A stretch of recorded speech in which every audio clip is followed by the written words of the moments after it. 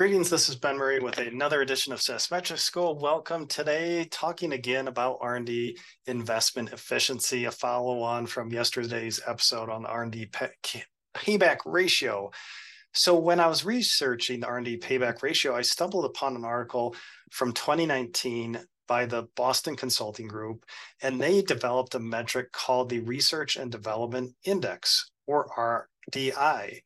And they created this metric to study the impacts of R&D investment on revenue growth. And they did some public comp analysis from the 2015 to 2017 period on some public SaaS companies to determine some benchmarks. So what is this metric exactly? So first, we need a couple things.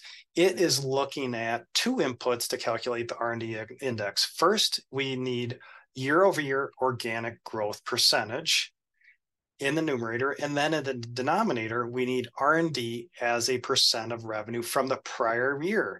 So for example, if we just closed out 2022, we're looking at revenue growth percentage from 2022 to 2021, and then R&D as a percent of revenue from 2021. Now they call out organic growth, which I assume they mean we have to exclude any sort of M&A activity that added to their growth. Now, when they study public comps, I don't know how they were able to figure that out or somehow exclude that. But anyway, for our own SaaS companies, we should be able to figure out our revenue growth, or if we want to narrow it down to organic growth. So again, that percentage revenue growth year over year, and then last year's R&D percent of revenue. And all this is easily accessible from our SaaS P&L to calculate this.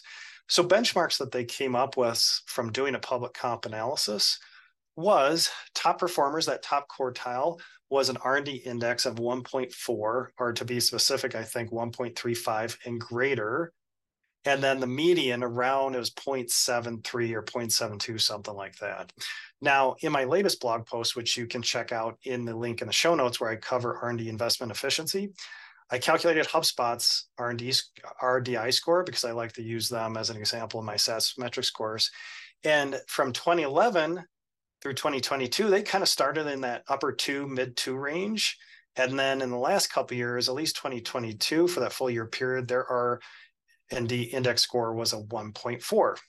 Now, really interesting, when I calculated the R&D payback ratio for HubSpot, it actually comes out, the chart almost looks exactly the same. I think it is exactly the same because the inputs are kind of the same. It's just a little bit of a nuance in the measurement with R&D index.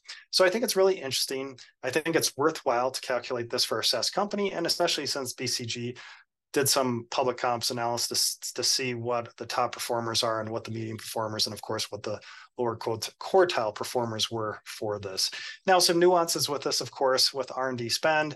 We don't know how much they're capitalizing for R&D. We don't know if, say, stock-based compensation is going through these public companies. Of course, for our company, we can get it a little cleaner with this calculation. But I think it's a worthwhile calculation, and it's another data point that could support our overall picture when we're calculating SaaS metrics for our entire org.